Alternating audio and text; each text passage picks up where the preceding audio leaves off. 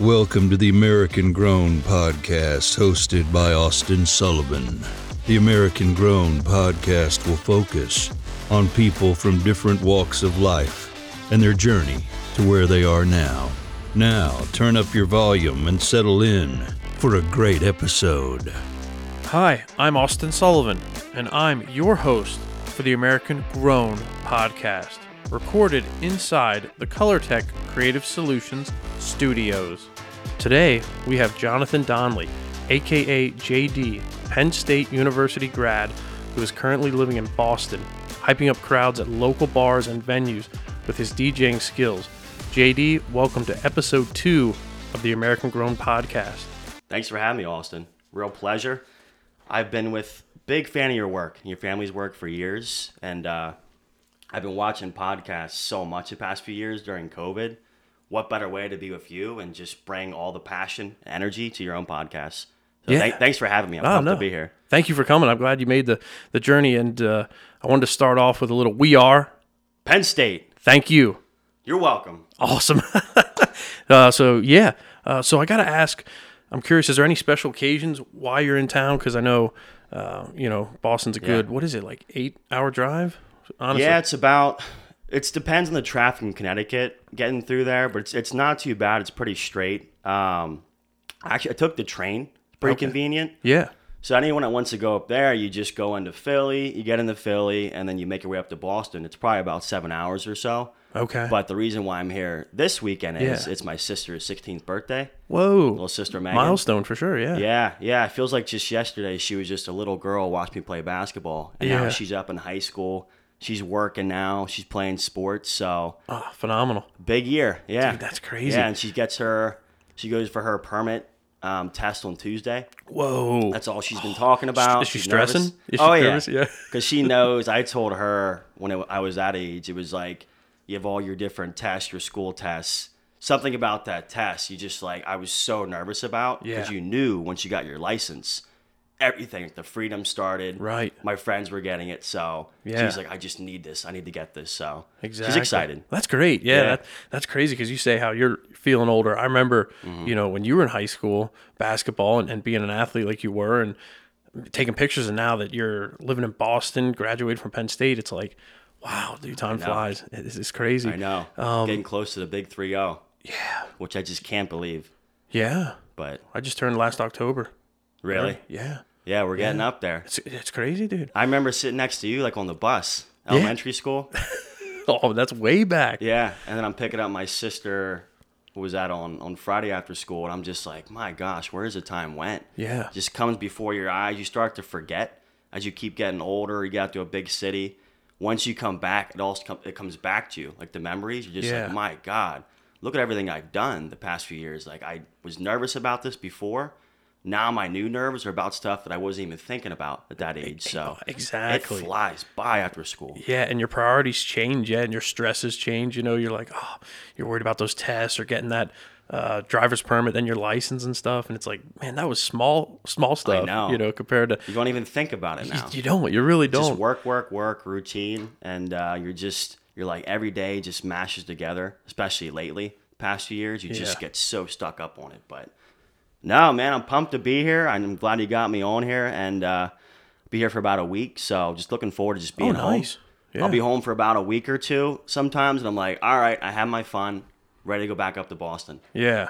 So you like it up there. Is this kind of like a retreat? You come home to just get away from the party life? Because we'll talk about that a little bit later on the podcast. Yeah, refresh a little bit, relax, forget about work for like a week or so, and then you get back into it, and that stress comes back. But happy to be here. Awesome. So let's throw it back. You mentioned your family a little bit, and what was your early childhood and early life like? I'm talking like middle school, even early high school. What was that like for you? Yeah. It was a lot of sports. I didn't really realize how much my life was revolved around like sports. Like everything I did, I played baseball since I was a kid. I played basketball since like second grade. That's all I was doing. I was playing on like travel teams. I was playing all different youth sports, figuring out like what I liked. So that was the majority of my life. And when I went into school, I knew, I was like, I want to be professional in some sport. That's all I saw myself doing my whole life. I saw my height. I was smaller. I'm coming into like middle school, and I remember going into 7th grade, and we had like a tryout. 7th grade basketball. I was probably like 4'11" at the time. Okay. We have like these big guys from 9th grade I was playing against, and I was playing very well, like very confident. I remember getting pulled aside afterwards saying, would you want to try out for the 9th grade team? And I'm thinking like, are we allowed to do that? We can skip grades like that and play hoops? Mm-hmm. So I'm thinking like, you mean 8th grade, right? Or like, no, you want to play freshman basketball. So that like consumed my life then. I ended up playing freshman hoops when I was 7th grade. I look back at pictures now, I'm just like, oh my gosh, I was tiny. But I played on that team for like 3 different years on the freshman team until I eventually got into high school. But that consumed me, the sports. Baseball I was always doing. I was always with friends like in my neighborhood. Mm-hmm. But you really realize older you get, we'll be going to like trivia nights in Boston, and you have all these different categories, and they know that I'm terrible at trivia. Yeah. Once the sports category comes on, they look at me. They're like, okay, now you can actually help. Right. But I didn't realize like everything I did was so consumed in athletics. Right. That was your life. That was your life. Yeah. And I remember, so just to kind of, for all the listeners out there, ColorTech Creative Solutions Studios also has Blue Cardinal Photography, which covers local high school sports. So I'm one of the photographers. I would go out and photograph team and individual pictures and then the action shots. And I remember, certain athletes would stick out in your head.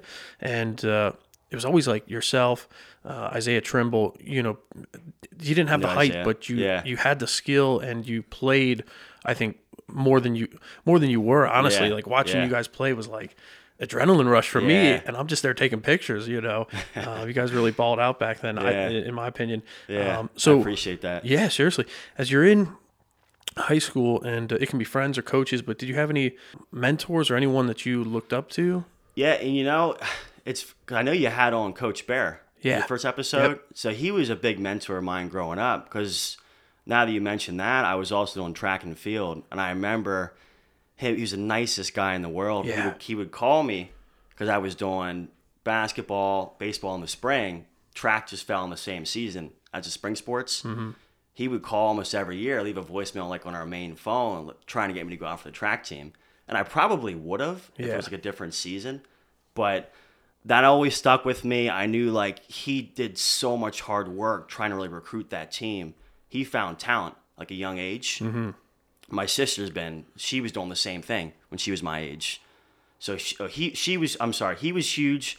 And then we had, if you know, Coach Dissinger. Oh, yeah. Coach Dissinger, I remember back when I was in first grade, I was the water boy for the varsity team. Yeah. I remember watching those guys like Roger Castlegran, Jared Kleinfelter. They call him Lou. Yeah. He's one of the assistant coaches now. Mm-hmm. So I remember that like yesterday, being like the water boy. And then Coach Dissinger, as I kept getting older and older, he found his way involved with like every sport somehow in Cedar Crest. Yeah. Now he's the athletic director. Yep. So you had Coach Stee, you had Coach Bear, and then Coach Groff was another big one for me. Coach Groff, at a young age, taught me so much about discipline, love for baseball. As I got into like that 7th grade, he was actually a 9th grade coach. So I played with Coach Groff then, playing with like a bunch of bigger guys. Mm-hmm. But I learned a lot about just like the self-discipline, making yourself tougher, how to play bigger on the court. That helped me as I progressed out of school. Yeah. Those like 3 mentors for like coaching, and obviously at home, like I looked up to my dad a lot too. He always pushed me a lot through school, through sports. Those experiences, what I learned, I am so thankful for it, because it really goes back to when I went into college, started working now. I really use like that same athletic discipline. You learn so much about life in sports. So a lot to give back to those guys. Without a doubt. Yeah. And those are 3 great mentors there. Oh, yeah. And he's the principal now. Yeah. Groff. Yeah, he is. So everyone kind of grew. Exactly. Over the years. It's just amazing to see. It's neat. Yeah, exactly. It's neat to see that. And all 3 great guys. And I always, again, going in for pictures at Cedar Crest and the track and field team, Coach Bear knowing me so well, and my wife Courtney, because that's how we kind of met through track, and just how inspiring he is and what he's been through. Extremely. So I definitely recommend people that are listening, if you haven't heard episode 1, check that out. Rob Baer, phenomenal. And he even wrote a book, Braving Your Adversity. Yes, he did. Yeah. It's like it's amazing, you know. It's very motivational and definitely emotional, but it's a good read.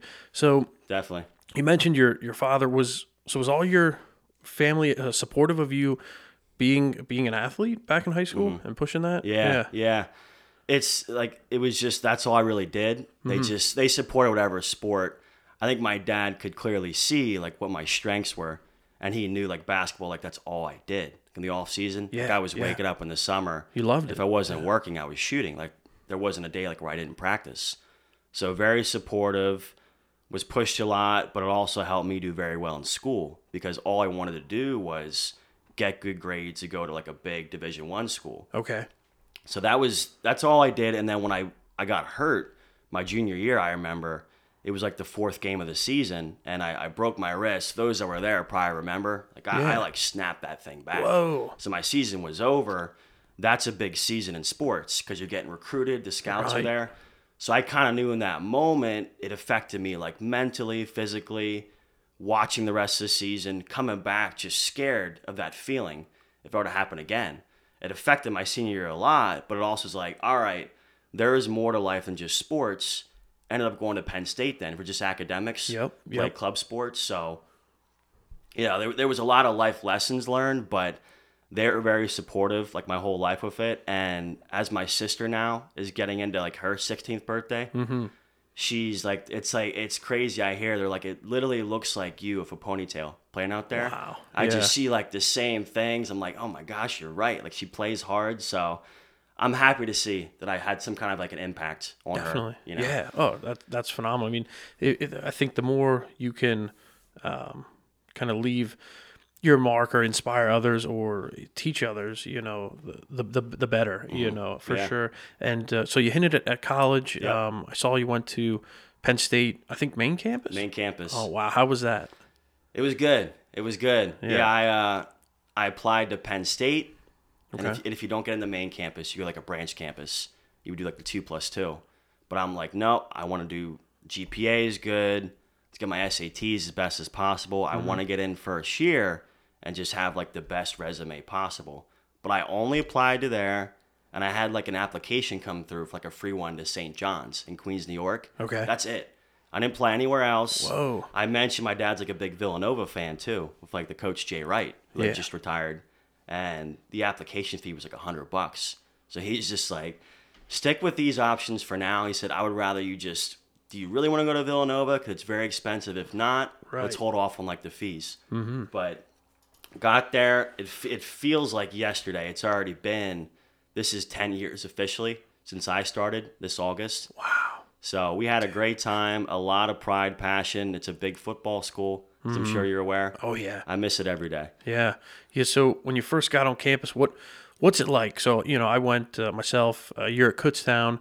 I'll quick go into a little side story here. I went to Kutztown for graphic arts because, again, here at Color Tech, we have graphic designers and we do some printing and the photography end of it. And I thought, well, I'm going to be this graphic designer. So I went to Kutztown. I did track and field. I was a thrower. For those that know me, I'm not built like a hurdler or a long jump or anything like that. So I went there for graphic design, and I realized that these people that are going into the graphic design field, and Kutztown's well known for their arts, these people are like magicians. They are very good. They're very skilled at their craft. And the one art class, it was drawing 101, and I can draw the hell out of a stick figure, I'll be honest with you. I can really do that. But when it came to drawing fruit and vases in the middle of the room, I'm like, wow, this isn't for me. And I kind of realized, okay, come back to the family business. I got my degree from Harrisburg Area Community College, or HAC, locally. So I never got the full experience, you might say, or the party experience. I think Penn State is maybe like top 5 or something for party schools. There. Yeah, it's up there pretty high. So what was it like when you first got on campus?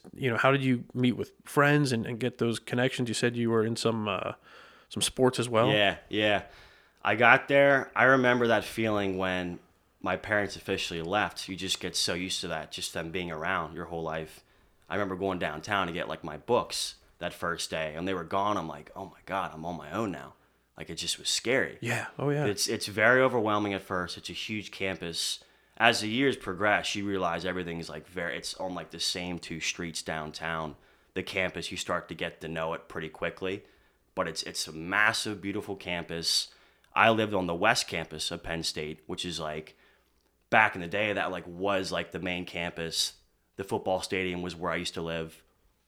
So that was like very common back in the day. As the years progressed, their east side, like the east campus of Penn State, all the freshmen wanted to live there. That like was freshman village basically. Okay. I wanted to be in West Campus, but it worked out for me. A lot of the athletes lived there, so that's all the athlete jerseys.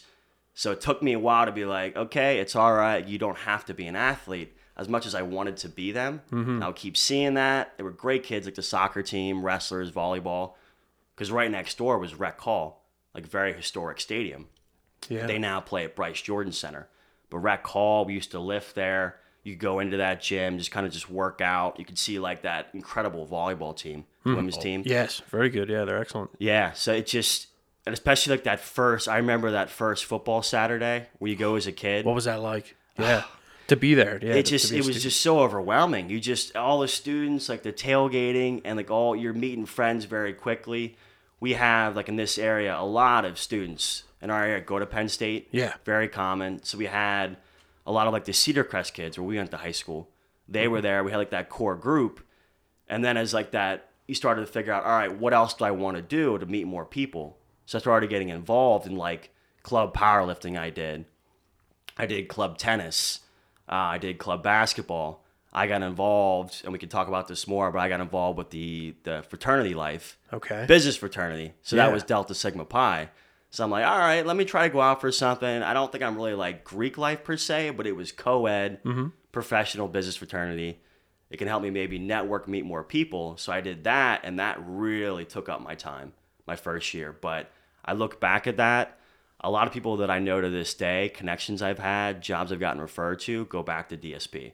Wow. Yeah. So life in a fraternity, I would Googled a little bit, and U.S. News did an annual survey that the average proportion of undergraduate males who joined a fraternity in fall of 2020, which again, that was, COVID. So these numbers could be skewed, but they said roughly it was about 8%, of males, undergraduates are in fraternities. So what is that like? Because I know sometimes there's a lot of stigmas just across the board.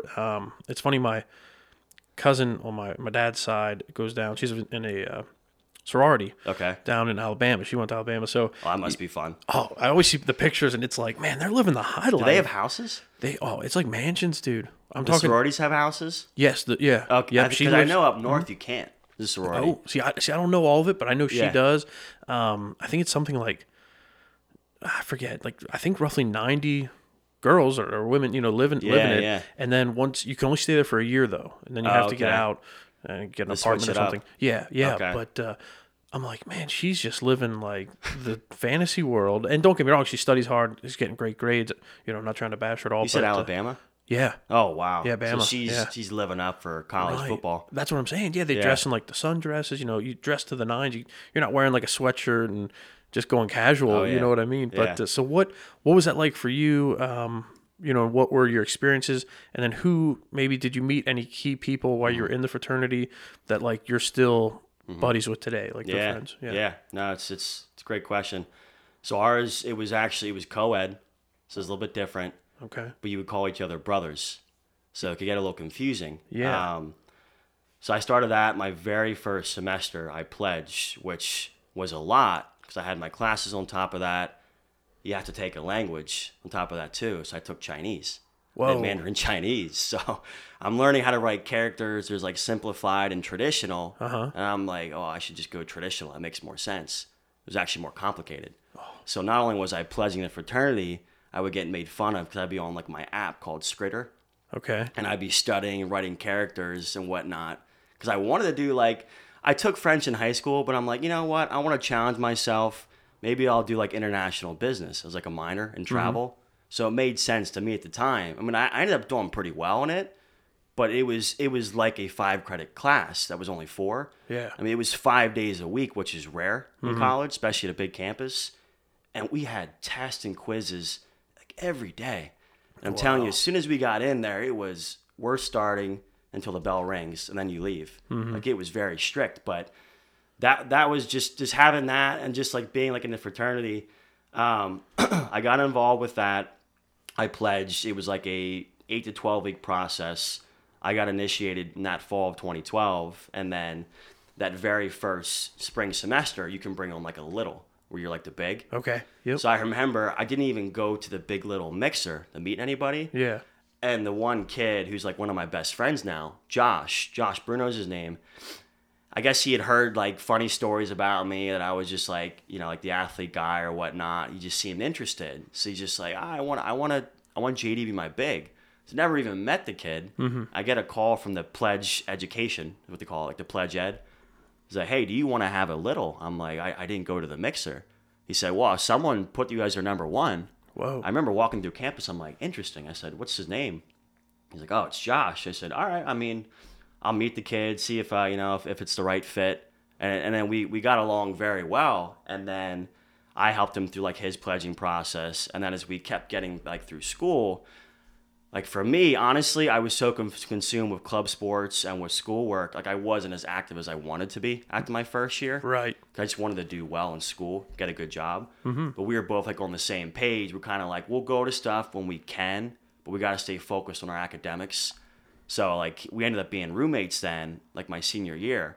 So that was great. Just kind of like showing like the DSP, kind of like the bond you can grow with that. And I think now like he's in DC and he's visited Boston already.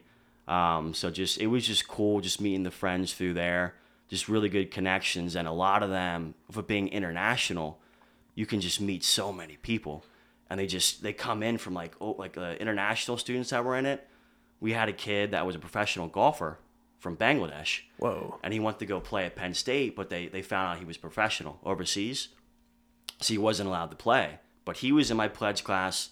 Another guy, his grandpa owns like a diamond mine over in Hong Kong. What? So I'm just like, you serious? Yeah. So I'm just That's like, let me crazy. stay close with these guys. Yeah, Maybe yeah. it won't work out with business and I can go work with a diamond company. Wow. But yeah, man, I look back now, I'm like, wow, DSP really did a lot for me professionally, and just like the social aspect was fun. But we didn't have a house. Okay. It was like apartments we go to. By our bylaws, we couldn't have it. The one above us, it was like called AK Psi. They had one, but we just switch off, like who would like host events. Gotcha. Okay.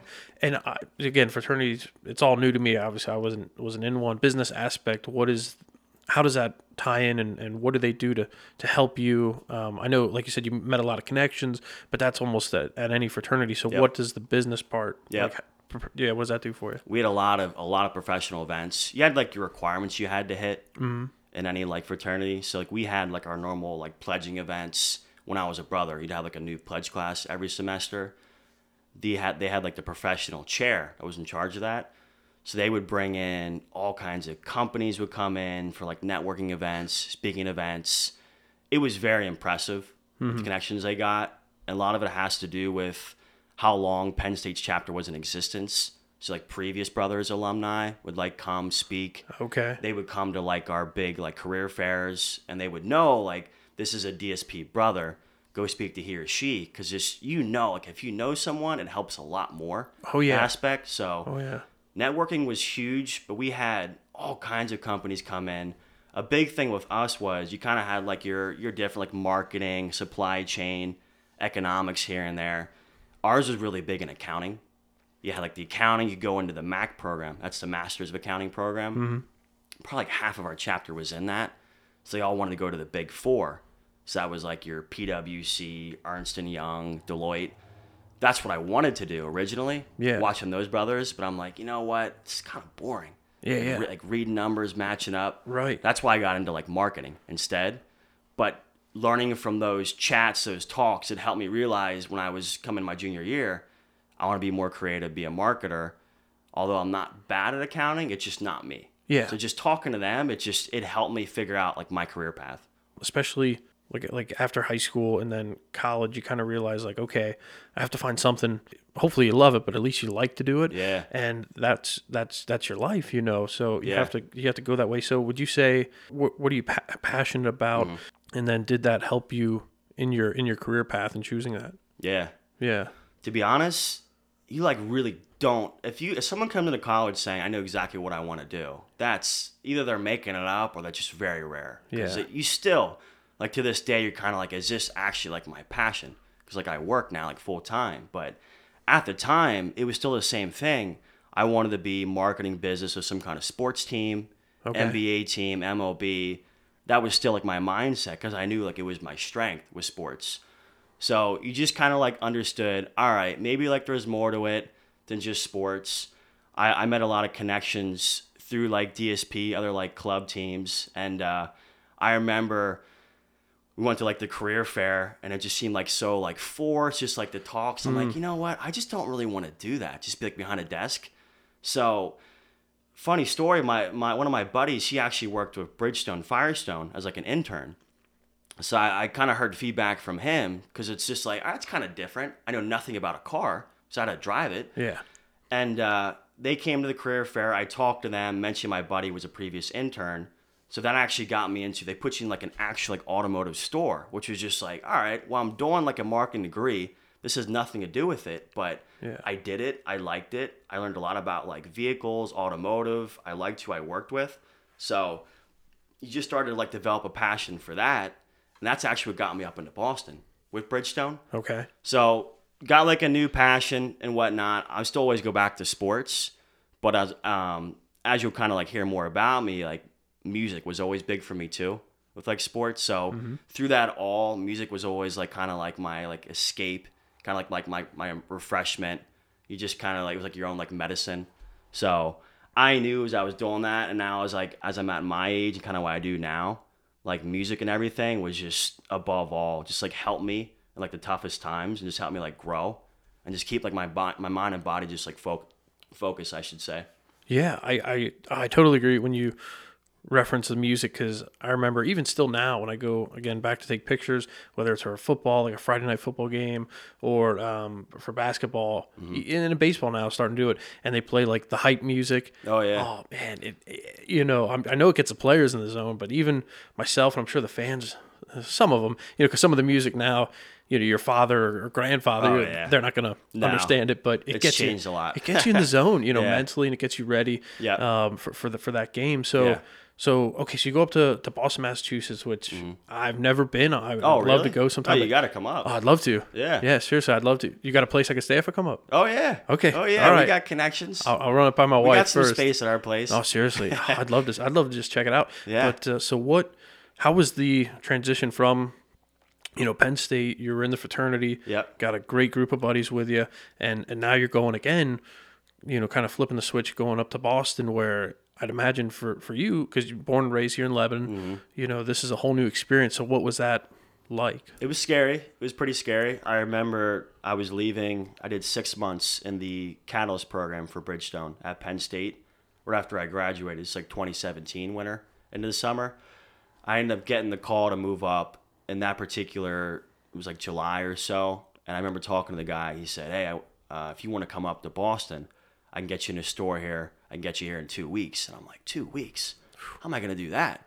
So luckily, my buddy, who like I'm roommates with now, best friend of Penn State, Joe, he grew up in the area. He was working there. So I called him and I said, hey, I'm looking for a place to live. Can you help me at all? And he's like, oh, well, I'm still with my parents. Just moving with us in the meantime. So I'm like, I can't do that. And his parents like, no, we have a guest room. So like I was lucky. It was like my second family. Yeah. They welcomed me in. I remember leaving Penn State and I'm just like, what am I doing? I'm like, I'm really going for this.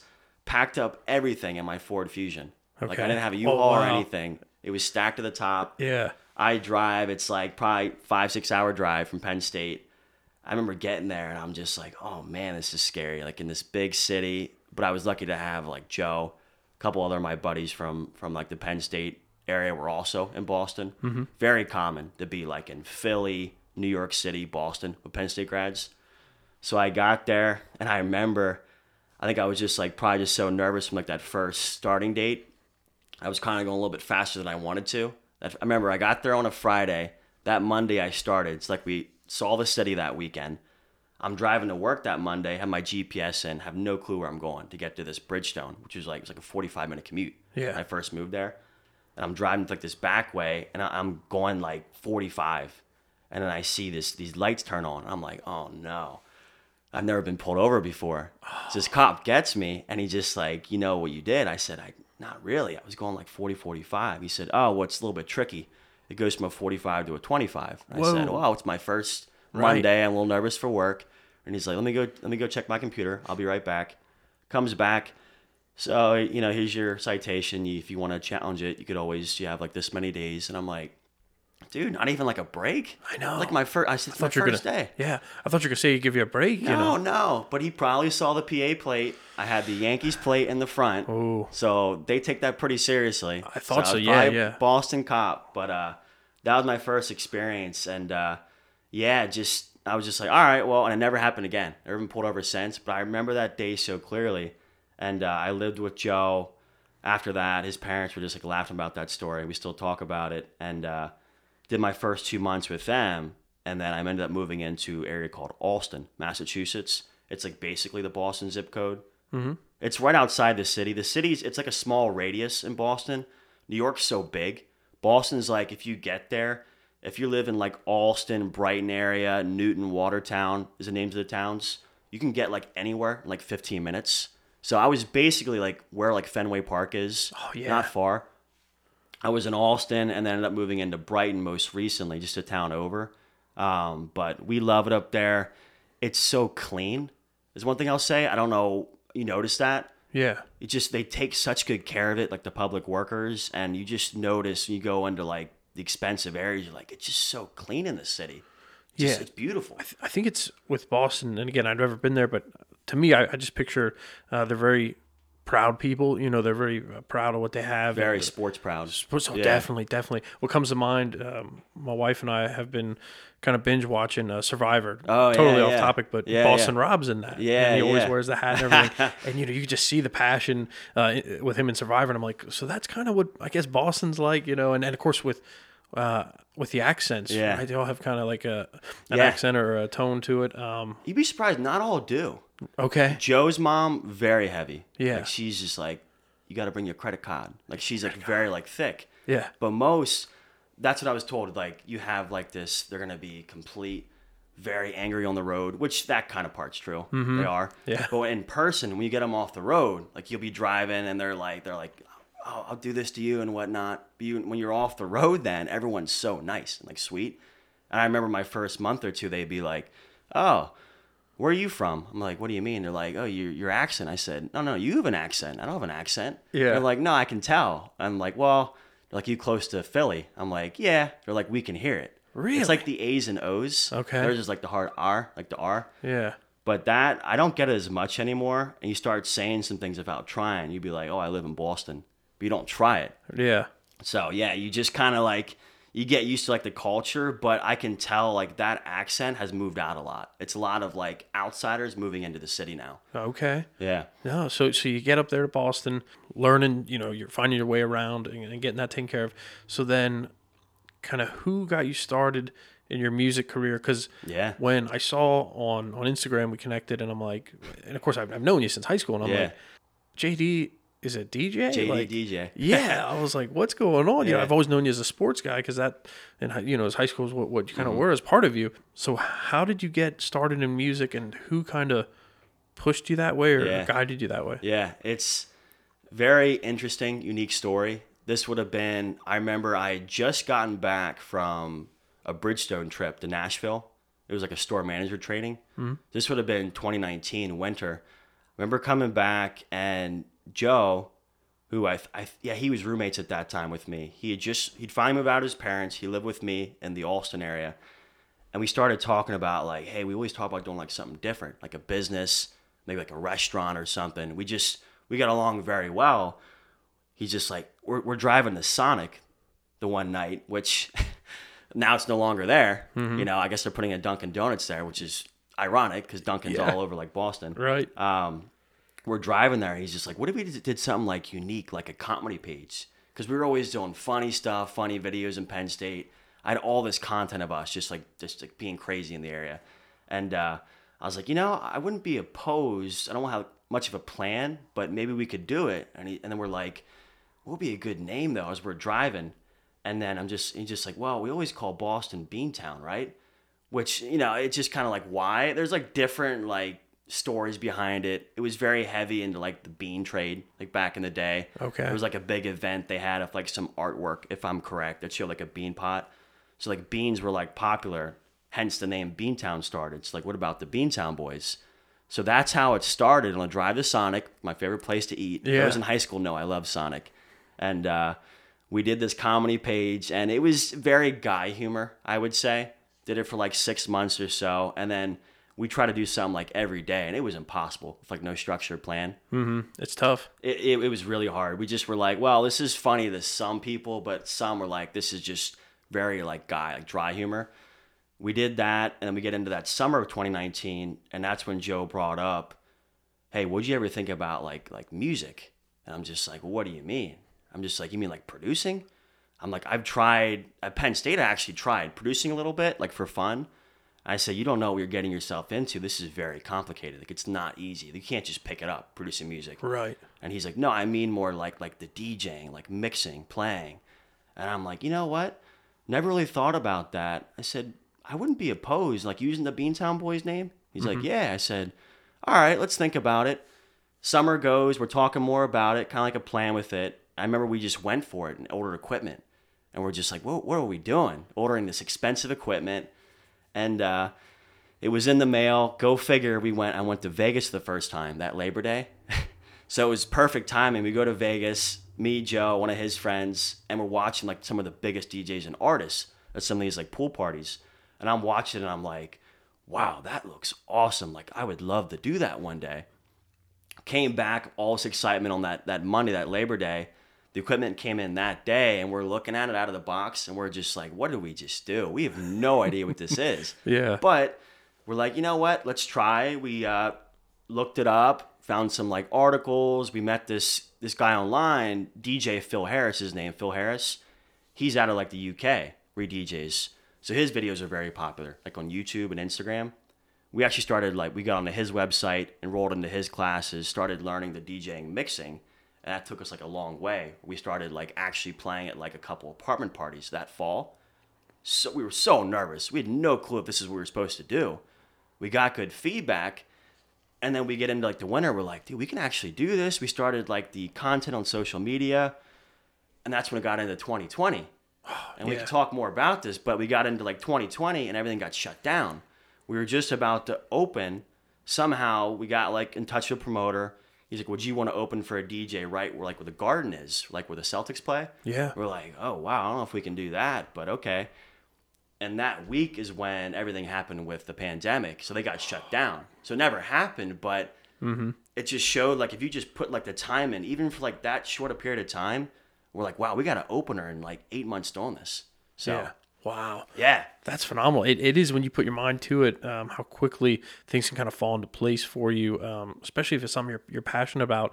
So you went out to Vegas. You saw all these different DJs and musicians. Yeah, Tiesto, DJ Snake, Marshmello. Yeah. Oh, yeah. So do you have like a favorite? Like for instance, and this is kind of maybe throwing it back, but some ones that come to my mind, like Mike Stud or there was Huey Mack. I just watched him 2 weeks ago. Yeah. First time live. I saw an awesome show. Yeah. Yeah. Yeah. And he's still around. I know he used to do a lot more. Oh, there was another Yeah, one like the college rap scene. Yeah. Correct. So were those kind of guys you were looking up to or looking into, like, okay, how are they doing this? You know? Yeah. Mike Stud was big for me because he was an athlete as well.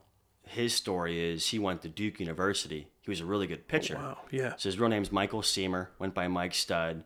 He got hurt from pitching with like his elbow. I think he still holds the lowest ERA in Duke's history. So he was like a top MLB prospect at the time. Ended up getting the Tommy John surgery, changed his whole career. He was making music and rapping behind the scenes. So he had like his first couple like YouTube like music videos. You're like, wow, this guy is like Mr. Party. Like all the athletes were there. He's got girls everywhere. But that was like he had to find his identity again. So I looked up to Mike a lot, and it was just convenient that I just literally 2 weeks ago went to his show in Boston. Yeah. Been wanting to watch him for years and watch his show. He was so good engaging the crowd. It's like, that's a big one. But I'll tell you the other one, which you're going to laugh about. But after the show, then we go to this place called The Greatest Bar in Boston, which is right near like where the Garden is. and it's actually the Penn State Alumni Bar. So I've been there a lot. I'm like, let's just go to the Greatest Bar afterwards. It's just, it was like a Tuesday night. It's like 10:30, the show was over. And then I see the opener come in, this guy named Skis. He's making music with. Mm-hmm. So I met the Skis guy. I was like, dude, what's up, man? I met him, talked to him, we took some pictures. I said, is Mike coming? And he's like, no, he's not going to make it out tonight. And like an hour or so passed. All of a sudden you see somebody like his crew come in, but not Mike. I'm like, maybe he'll still show up yet. And then lo and behold, you see this taller guy. He's pretty tall with his hood on, which is common for celebrities to just keep the privacy. He came in. I'm just like, man, as much as I want to go talk to him, I just don't want to be that guy. So, but we're on like the second floor of this Greatest Bar. It's a massive bar. And I guess he used to go there all the time, like his college days. Okay. So they all knew him. Well, how could you not? I mean, with a name like the Greatest Bar, that's awesome. I know. It's very cool. Yeah. But there's like a basketball game, so I had to go have some fun. I'm shooting on this basketball game on this bar, and right next to us is like where Mike's sitting, like his buddies. So I didn't want to like approach him too much and annoy him. Mm-hmm. Yeah, like people guarding him. But it's for a brief second, I just looked, he looked, and I just gave him a head nod, and that was enough for me. Yeah. So that was cool. So Mike Stud, big time. Now he just goes by Mike, just Mike period. Okay. The other one, anyone that knows me well, especially in my college days, I love the Riff Raff. The Riff Raff? Riff Raff. I remember watching, big fan of Rob Dyrdek's show, Ridiculousness, on MTV. Uh-huh. You ever watched it? Riff Raff came on. I'm like, who is this guy? What is he doing? He had a wad of cash in his hand. He had like a zigzag beard. And I loved his personality because he was so unique. I see nobody like him. And he's just like, why do you got cash with you? He said, just in case I got to make a down payment on a car. And he's just like, this guy is just, and I'm watching his music videos on YouTube. I'm like, this guy is something else. Like his lyrics are just out of this world, just like nuts, but it's so funny. It kept like listening to his music during college. It kept the humor alive. It made me happy because he was just being himself. Yeah. So anyone just like, why are you listening to this guy? He's a clown, man. Like I used to hear. But then I started getting like more people listening to him. Like he had like some pretty good like music tracks, like featured artists. Mm-hmm. And he was a really good athlete too. So it also goes back to it. Most don't know that. Yeah. His cousin is Mac McClung, who played for Georgetown, went to Texas Tech. Now he's in the NBA, like playing. He's on the bench. Yeah. But he was like this like 6'1", 6'2" white kid who could jump out of the gym. Wow. Like he could dunk, put it behind his back and dunk. So Riff Raff and Mike, man, anyone that knows me knows like those were my guys. Okay. Yeah. Oh, that's awesome. Yeah. The other one came to my mind because Courtney and I actually went to one of their concerts. Time Flies. Oh my gosh, yeah. Which they're back together. Are they? Yeah. Okay. Yeah. Because they kind of met, I think, as just two buddies, college or something. Yeah. But we went to see them. Rez and then Philly. Cal. Yeah, that's it. Yeah. And I used to follow them a lot, and we had some of their merch. Like again, this couple years back, but. I saw they had that falling out. So they're back together? They're back together. Rez was an incredible producer. Like he went to school for it. Okay. Cal was just so talented. His voice. That was like my like high school, college days. Like Time Flies, Mike Stud. You had Riff Raff. Time Flies came to Penn State like a free concert at our Hub Center. Mm-hmm. And I remember, I don't know how much of it like he like pre-wrote, but I remember someone gave him a hat that just he put up on stage and he just pulled out random stuff that had to do with Penn State, and he made a freestyle like rap like on the spot, and it was incredible. Nice. Yeah. If it was pre-written, I don't know, but I've seen him make remixes, freestyles, and it is not easy. I've tried it before. Yeah. Yeah, like in a group, you all kind of try to like rap with each other, like freestyle. Not my gift at all, but I love their music. I remember I knew they made it when we had the big Thon dance marathon at Penn State. It's like that big 48-hour marathon. You stand up, you don't sleep for 48 hours at our big Bryce Jordan Center. It's all for cancer. And I remember their track was like the very first track of the night, this All the Way song by Time Flies. Yeah. Like, oh my God, that's awesome.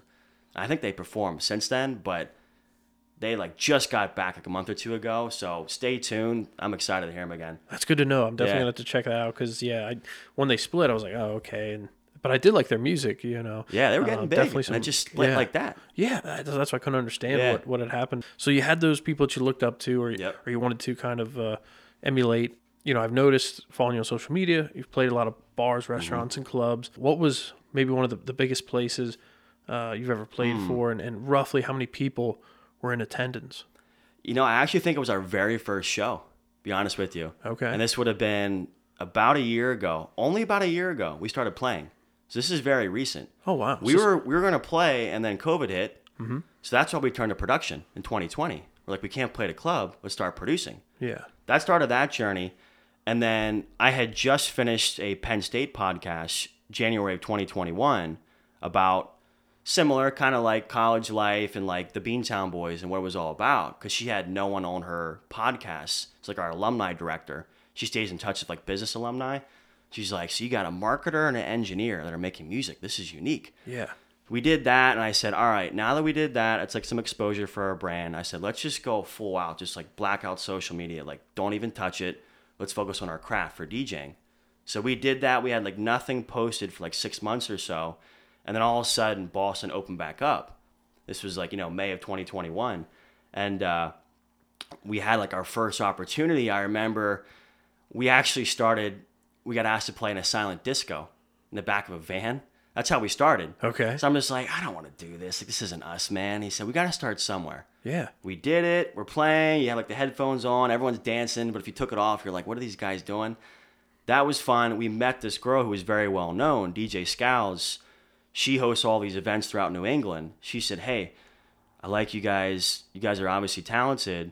What are you guys doing next Saturday? Like, I know a promoter that's looking for DJs for this place in Block Island. Okay. Have you ever been to Block Island? No. It's like off the coast of Rhode Island and Long Island, New York. It's sitting out there. You have to go down to like the Rhode Island area from Boston, take a ferry to Block Island, Okay. big tourist area. Yeah. So I'm like, and she tells us this. She's like, I'll get you in touch with the promoter. It was the next week. By Wednesday, he reaches out to us. We had like 2 days like prepare. Wow. And I'm like, dude, I don't know if we can do this. I'm a little bit nervous. And he's just like, we got to just start. Yeah. Start. I'm like, all right. We get on the ferry. We get there. And I remember, I'm like, this club pretty big. We walk in to get dinner with like their team. And I'm just like, all right, this is a little nerve wracking. We go upstairs. We go get changed because like you stay upstairs at this place. It's been around like the 1800s, called Yellow Kitten's Tavern.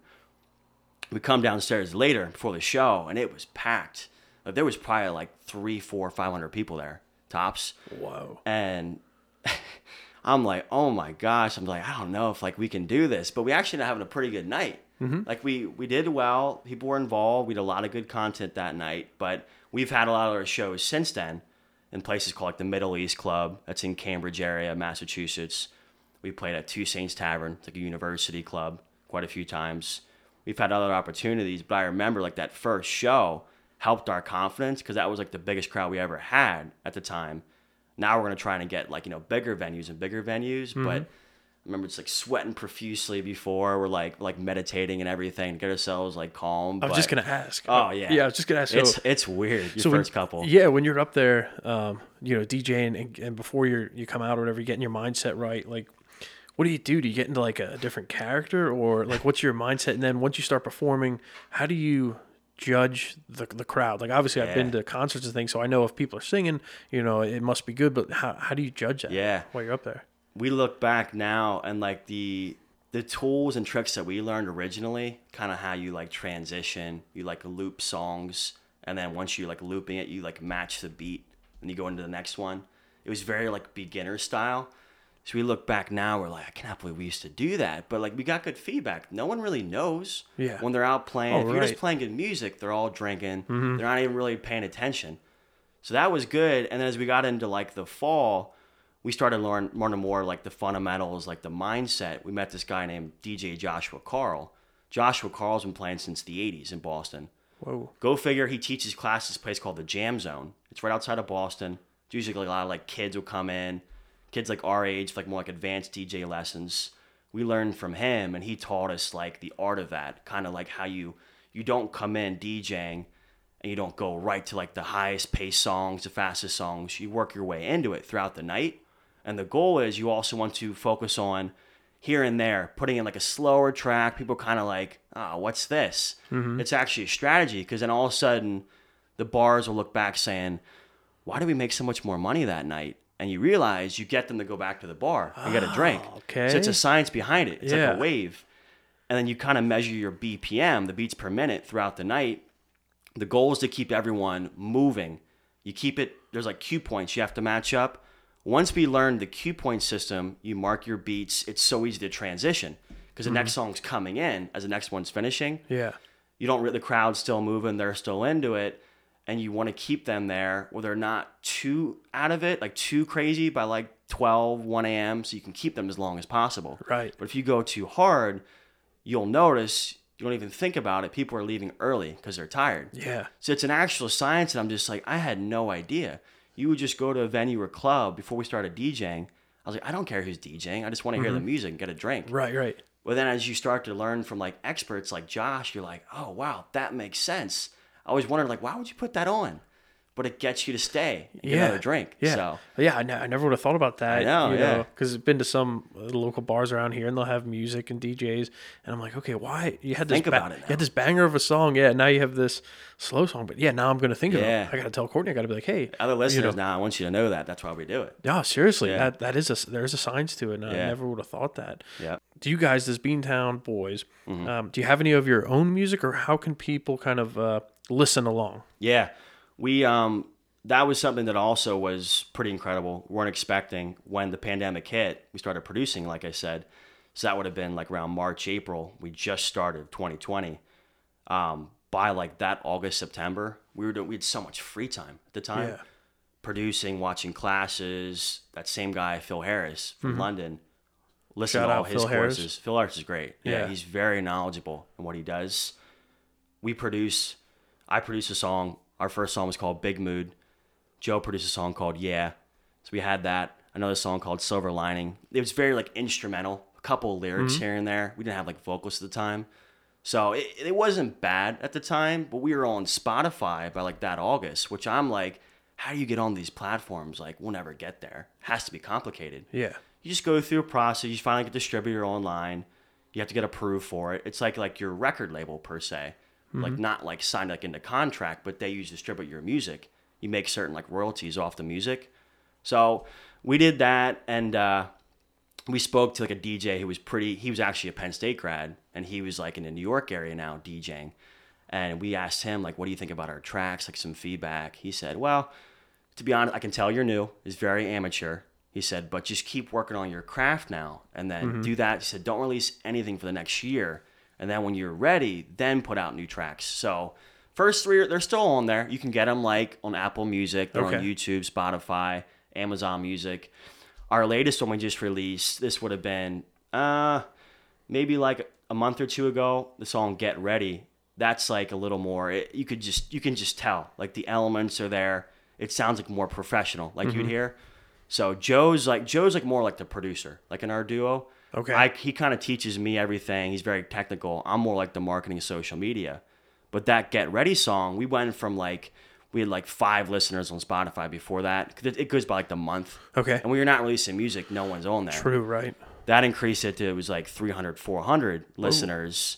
And then the actual streams in the song were like close to 5,000. Like it wasn't bad. It's a good start. Oh, yeah. So we did that, and then as that traction helped, we look back at like our old remixes on YouTube, which you can still find, and we have like a Gasolina remix, like Daddy Yankee, back in middle school dances. Yeah. That got like 75,000 views. Wow. And then his Get Ready track, since there was the actual hype from like Spotify, that has like 30,000 views. So like it's pretty cool. Those are some good numbers. Yeah, it's not bad. Yeah, seriously. It's not bad. So we're trying to get now like actual vocalist on it. Right. But it's tough because it has to be what's in it for them too, because their brand name could be in jeopardy. Yeah. It's not like what they want to be released. Right, for their image and stuff. Yeah, exactly. So what was that like? And to me, it's crazy how Penn State, I mean, talk about like the connections and everything. Biggest alumni network in the world. Is it really? Yeah. Wow. Yeah. You got all the branch campuses too. That's true. So it's just such a big network. And it's kind of like everybody knows everybody in some way. Yep. When he said, though, it's kind of amateur. I mean, it's kind of like a reality check, but at the same time, you probably appreciate it here. It helped. It helped, yeah. I don't want someone to lie. Right, yeah. Because that'll never get you anywhere in music. Exactly. I'm like, you know what? And I listen back now, I'm like, yeah, it was. Yeah, and I think for whether it's business or life in general, you don't want to surround yourself with a bunch of yes people that always say yes. Exactly. You know, like, hey, that's great. Yeah, that's awesome. You know, you kind of want the feedback. You need real positive people in your life. Exactly. Yeah. Exactly. So you're up there doing your thing. You have a couple songs out. I guess you could maybe use the Penn State, the large network that they have to maybe find someone up in the area or close by to get some vocals. Yeah. Because I think that'd be huge for you guys. It sounds like the next step kind of from a production standpoint. It's the next step. We actually, from like our last track, Get Ready, we had like an artwork campaign that we did. Yeah. We actually learned from, and it's an investment. Like Joe invested into the Phil Harris. We kind of split the cost for that. Okay. It's a yearly fee, being his classes. I take classes and I do like monthly Zoom calls with Clinton Sparks. So Clinton Sparks is like a world-known producer, DJ, grew out of Boston. So you got Clinton Sparks, Phil Harris, that's an investment. I learned from Rick Barker. Rick Barker was Taylor Swift's first manager.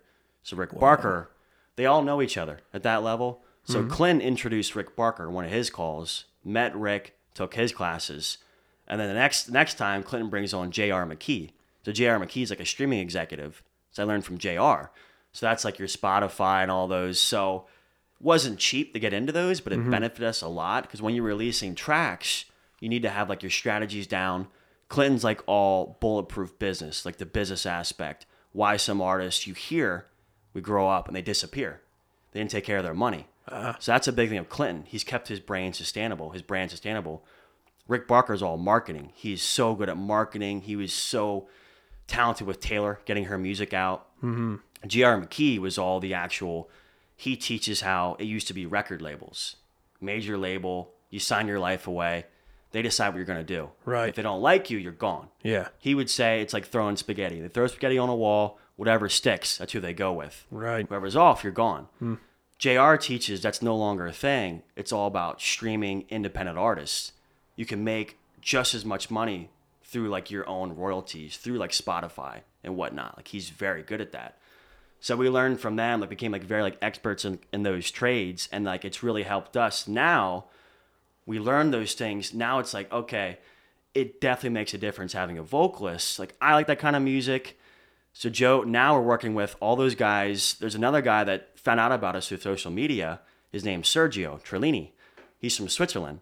So he has like this thing called Thrill Production, DMs us. I'm kind of like, who is this? Yeah. He's asking about, like, he said, I love your artwork and everything. Like, you guys should work with me. And I'm just thinking it's like some kind of spam thing. It sounds spammy. Yep. Yeah, because you get that a lot. Sus. Yeah. Kids would say sus, right? You get requests all Yeah. the time. You get all kinds of spam people trying to work with you. And I took a Zoom call with him, middle of the work day. You have to do it, man. You got to work it in. Right. Like the stuff that I have to do to make this work, like you'll be in the middle of like your work day, and I'm like, I have a meeting right now. Yeah. It could be something music related. Right. That's what it takes. Yeah, yeah.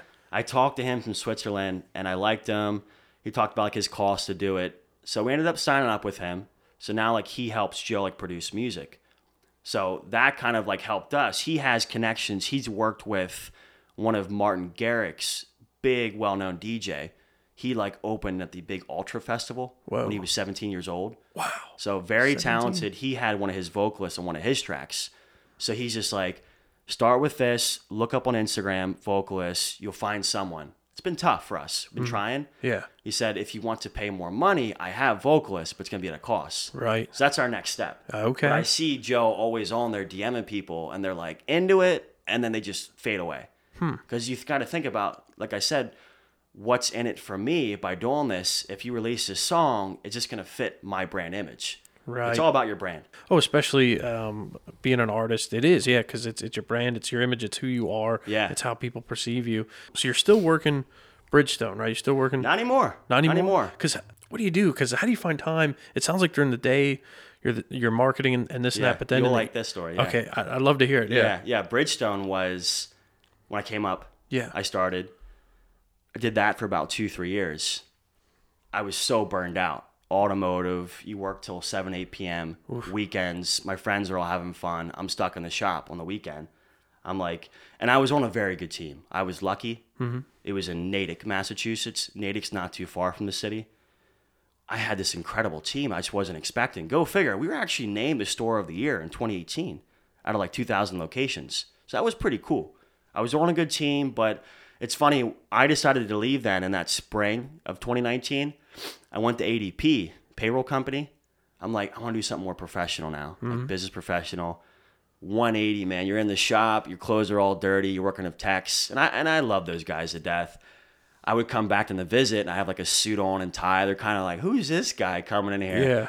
And I did ADP outside sales in the city of Boston, which is just like, wow, this is different. I'm like downtown, walking through the beautiful Boston Common, the public garden to go to work each day. Wow. Parking up like valet. I'm like, this is like I'm like a rock star, but it was just how their environment was. And there you go, payroll company. Just wasn't quite me. I wasn't really liking it. It was just a different type of sale than it was in like an automotive. It's like very like force in a way. You got to get someone like the pain points and whatnot, those in sales. I went back to Bridgestone again for 2 months. Didn't burn bridges. I stayed close with them. They knew I was leaving because I was just burned out. Right. Nothing personal. So I teach that a lot when I talk to like students that are still in college. Like, just if you leave someone, don't burn your bridges, because you never know when you might need them again. And it's like a partnership thing. It's like a respect thing. So the same area manager that brought me up to Boston originally, he said, I want you in this it's called Braintree, Massachusetts. It's like down south from Boston. I helped manage that store for about 2 months. But I told him, I'll be honest, I'm doing this until I find like something that's a little more me. He's like, hey, I could use the help in the meantime. So I respected that. Yeah. One from being at Bridgestone again to going to a place called Toast in that January of 2020. Toast is restaurant software. If you go I've around, heard of it. Yeah. Have you? Yeah, Toast Square. Yeah. So Redheaded League here in Lebanon. They have it. They use it. There's a couple places here locally because they have like the hand, almost like a big Toast iPhone Go. or something. Yeah. Yeah. That's how I first saw it. I'm like, what the heck's this? Like, oh, you just pay right here. Give me your card. We don't take your credit card back, behind the counter anymore. It's all right in front of you. That's awesome. That's here now. So what did you? Toast. Yeah. That was the story. It was 3 college grads from MIT. 2013 used to meet in their basement. They all left the same company. Brilliant guys. They started this idea. The investors at the time were kind of like, it's too busy. You can't just be another POS system. If you're just doing restaurants, it's never going to work. Because they talked about this at like our annual kickoff meeting when I went that winter. 3 guys turned into like 10 people. They paid their first salesman out of stock. They didn't have the salary to pay him. Now he's doing pretty well. Oh, I believe it. Guy. Yeah, I believe it. So I joined them as part of like their sales, like their sales process team. I was an enterprise sales coordinator. So after the sale was done, wherever they were at, California, Midwest, Northeast, I worked with all those reps. They would come to me. I would like build the contract, the quote, the hardware to get shipped, the software they're going to use, get the install team to go to their location and install it. Wow. Once that was done, it would go to the post-live team, the restaurant success team. I loved it there.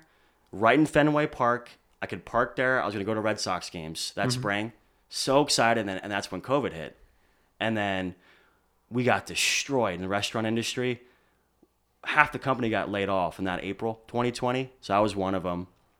So I was unemployed for about a month and a half, 2 months. That's what brought me into my newest role, ConnectRN. So I've been at ConnectRN ever since. It's nursing software. It was actually, the company was just on Good Morning America last week. Whoa. It was part of like Nurses Week. So that's a startup. When I started, it was 44 people just about 2 years ago. It was 2 years ago. And I've had now, I'm in my 4th role now since I started. Okay. Just working hard, working your way up. So you can see my journey's been crazy. I always tell everyone, don't commit to a vertical industry and don't think you have to stay somewhere for a long period of time. Times have changed. If you don't like where you're at, go somewhere new. Just don't stay miserable day after day. Yeah. So I like where I'm at now, but I had to find what I liked the past couple of years to get there. I definitely agree. It's not like how, our father or grandfathers were, where you were with a job for, all your life. Married to the company. You're married. Yeah, you're married to it. And not there's anything wrong with that if you find something you like, but, or love especially. Yeah. I feel like now, like you said, it's more acceptable, and it's kind of like the journey I think most people go on, to find what you like, get a little taste of everything. So I wanted to ask, before we close out, how can our listeners connect with you and follow along, on your journey and connect with the BeanTown Boys? Yeah, the website used to be very beginner. Now we have it's like all revamped. So the BeanTownBoys.com, we had a guy from Brazil help make it. Man, great price. Anyone needs connections to websites, this guy's great. He helped build it. We got that revamped as of like January, around the same time as our previous release. Get ready. That worked out really well. That's on our Instagram. You can just go to the website too. Instagram is probably like our biggest platform right now. So just the BeanTown Boys on Instagram. We're also on Facebook. Spotify is like our biggest like music venue, and then it would be like YouTube, like a close second. So pretty much like any like major like music platform, you can listen to us. But definitely stay tuned with like our Instagram, Facebook journey. We have a lot of like our updates and like things that we're doing around the city. Okay. So it's pretty exciting. Yeah, and all the handles are BeanTownBoys. It's all the BeanTownBoys or BeanTownBoys. Okay. It depends what was taken Right. on the internet, Yeah. you know, what we could get. But we were lucky the first ones for the website. So it's been great. We edit that as much as possible. It's come a long way. So definitely stay tuned. And we're just excited to see where this next journey takes us. Before we close out, is there anything else you'd like the listeners to know? I would say, big thing, we got another song coming out. Okay. So it's coming out next Friday, May 20th. Is this a first? Is this a first? Like nobody else really knows? No, we started the campaign, Okay. and this is something that Rick Barker taught us. Yeah. Like the pre-release campaign. So usually like 10 days or so before, we'll start posting to hype it up a little bit, like on Instagram, social media. So we have a song, actually it was the guy from Switzerland with this thrill production. It's called Let's Go Clubbing. So Let's Go Clubbing, you can kind of hear like that European style, like dance music. Yeah. Pretty neat. Has like a little bit of vocals in there. Very like quick. That's coming out next Friday, the 20th on all platforms. So definitely listen to that. We're excited for it. And I can tell you we got more tracks coming after that. So a lot of work being done. How we manage this all with our full-time jobs, I don't know. But it's a Yeah. grind, and it's totally worth it. It's crazy. I was going to ask that because you have so much going on. And it's good. I mean, still being young, you can do this kind of stuff. Do you currently and this is kind of my last question, but do you have any merch for sale, or do you see that something maybe in the near future? Near Shirts future. and things? Yeah. Near future. We have my cousin had got me like a shirt, which I can't even find to this day, but it was awesome. It's somewhere in Boston, and the BeanTownBoys logo, we like our silhouette of like us two. It'd be great. Yeah. It's like our business card logo. That's kind of like we got to build our brand first in the website, but the next step would be like we've talked to like girls I went to school with, like guys I went to school with, like who would want to be like the models for the clothing, like hats and like shirts and whatnot. We're looking into like stickers. You can use like the clubs, like magnets. So that's a big part of your business, like the merchandise. A lot of your sales will come from there. So that'll probably be like the next like year or two, like plan. Yeah. But No, that's it's awesome. exciting. Well, if I get some, I'll definitely make sure I drop some off. Oh here yeah, or please mail it do. here. Oh, that'd be Yeah. so cool. Yeah, and I'd love to have you on again. would love to be maybe back. a couple years or so. Yeah. and catch up, see how things are going. JD on the American Grown podcast in the Color Tech Creative Solutions Studios. Thank you for joining me. Thanks, Austin. Appreciate it, man. If you want to see more American Grown content, follow along on Facebook and Instagram. Username American Grown Podcast. If you received any value, please share this episode with friends, family, and coworkers. And lastly, subscribe and leave a review. If you'd like to be a featured guest on the podcast, please direct message or email Austin at americangrownpod@gmail.com.